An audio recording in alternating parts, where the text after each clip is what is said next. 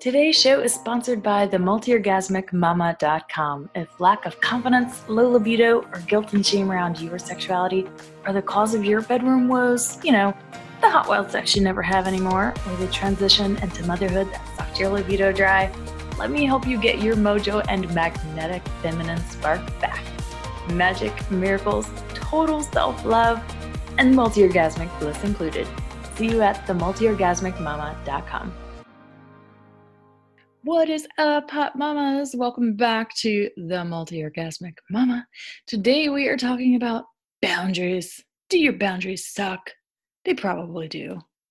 Most women's boundaries suck, especially if you're a people pleaser or an overgiver, right?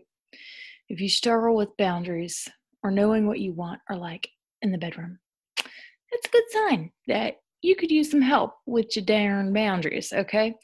And what I find often is that the lack of boundaries that you have sexually, sensually, often show up in your parenting and in life in general.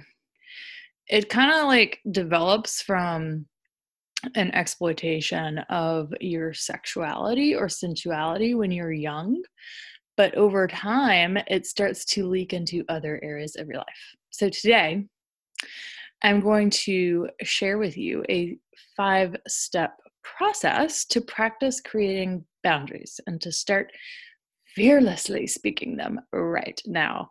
This practice comes from the trauma resolution teacher, coach, and guide, Rachel Maddox. And it is such a simple process that you can do it with your partner, you can do it with your best friend. And once you've mastered it, you can even do it with your older kids and teach them how to do the process so they don't inherit the people-pleasing and the over-giving tendencies that you probably have yourself, so that they grow up knowing how to say no. And if you, mama, want to embody your sensuality deeper, you've got to learn what feeds you. You have got to learn to speak your wants and needs and create healthy boundaries with everyone in your life. But it starts with doing things that have nothing to do with sensuality or sexuality, because that can be the place where it's the most difficult to speak your yeses and your nos, right? But there are other places in your life where it might be easier to start. And then once you mastered that, you can move on to, boundaries in your sensuality and sexuality. But the thing is, every single woman I know sucks with boundaries. She's either too fierce, and she struggles with feeling closed off and guarded all of the time and always on the defense, or she is too flimsy in her boundaries and people walk all over her, especially her kids, and she's probably in a codependent relationship. Okay, so it's usually a fluctuation of either you have too fierce boundaries or you have too flimsy boundaries, and there are probably areas of your life where you've seen, or times in your life where you've seen yourself bounce back and forth between either having too fierce or too flimsy boundaries. But a sovereign, sensually embodied woman, my dears, knows what she wants and what she likes and how to say yes and no and ask for it. And she knows in her body what a fuck yes and what a fuck no feels like, and does not hesitate to let that be known. The way this gets degraded in us is that at some point in every woman's life, we experience an imprint of exploitation. Okay, so this could happen sexually, physically, emotionally, energetically, and this messes with our ability to be able to stand in our power and in our sovereignty. And it becomes difficult to connect with what is a yes and what's a no, because we either go into people pleasing and overgiving to cater to someone else's needs so that they feel protected and good and safe. And sometimes we give into their ideas about us, or we get super defensive and we get guarded and we don't let anyone in, and we're always on guard. And this is because at our core, we have to feel safe and that we belong. Okay, so this exploitation happens somewhere in your childhood. Like, this is something that we've all experienced. It's just a core wound of humanity and growing up under patriarchy and religious sexual oppression, that somewhere along the line, all of us got negative conditioning, negative ideas about our bodies from the media, from porn, from whatever. But what happens is that if at some point our no meant that we wouldn't be safe or belong, then we start to stop saying no. We don't have the courage to say no anymore, or we don't have the capacity to say no anymore, because we feel like we have to say yes in order to feel safe or in order to belong. And this is when we start losing our sense of sovereignty. And if you are in and out of relationships and you find yourself creating codependent relationships, we start to have that pattern, or we start people pleasing and overgiving. And a question that I want you to ask yourself is, can I feel connected to others and know that I will still be loved and belong and safe if I honor my no and I say no? So I'm going to say that again. I really want you to feel in your body, like, could you do this? Could you still feel connected to others and know that you're still going to be loved, safe, and that you're going to belong if you honor your no and you say no? So if you answered that and it was like, yeah, I don't know, that sounds really difficult, or I'm not sure I could feel that I still belong or that I'll feel safe, then chances are your sense of sovereignty has been degraded and your boundaries suck. Okay. In this practice that I'm going to teach you, it's really simple. And over time, when you practice it, it's going to become more and more clear what a no feels like and what is a yes. So this practice comes from Rachel Maddox.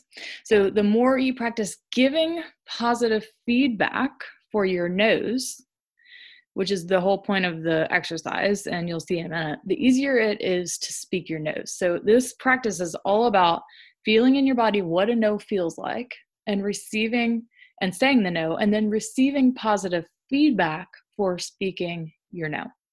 Okay, so the first step is that you're going to think of someone that you feel safe with, either a partner or a friend, a really good friend, one that you feel safe with, or just anyone in general that makes you feel safe. When you think of yourself being around them, you can just like relax and be yourself, and you know that they're not judgy towards you, that they're not quick to lend their opinion of you, whatever.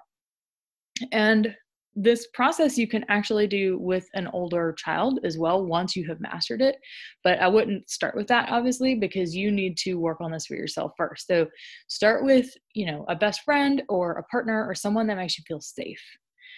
And you're going to work on these boundaries around saying no. So the second step is that you're going to choose who's going to go first in this exercise. And you're going to ask each other factual questions that would be an obvious and factual no.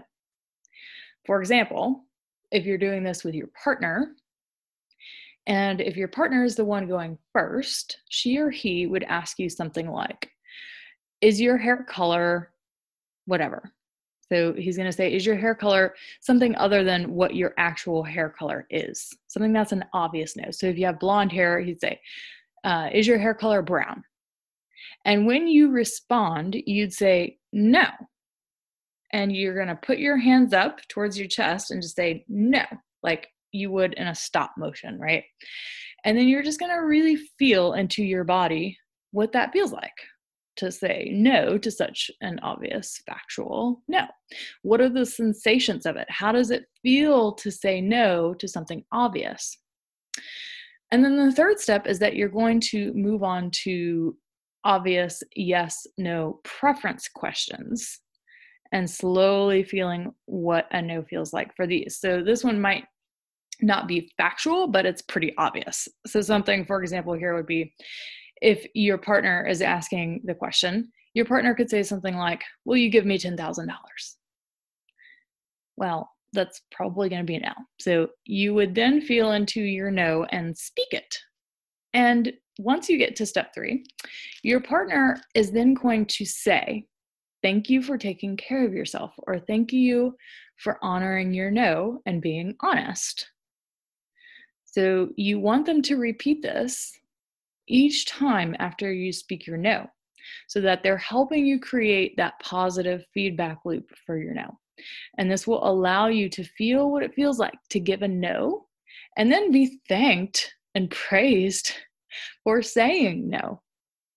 And then step 4 is that once you're getting advanced at this, you're going to start to ask each other more challenging yes, no preference questions, and slowly feeling with your arms out in that no position, really feeling into your body like what that feels like. So for example, "Will you give me a back rub tonight?"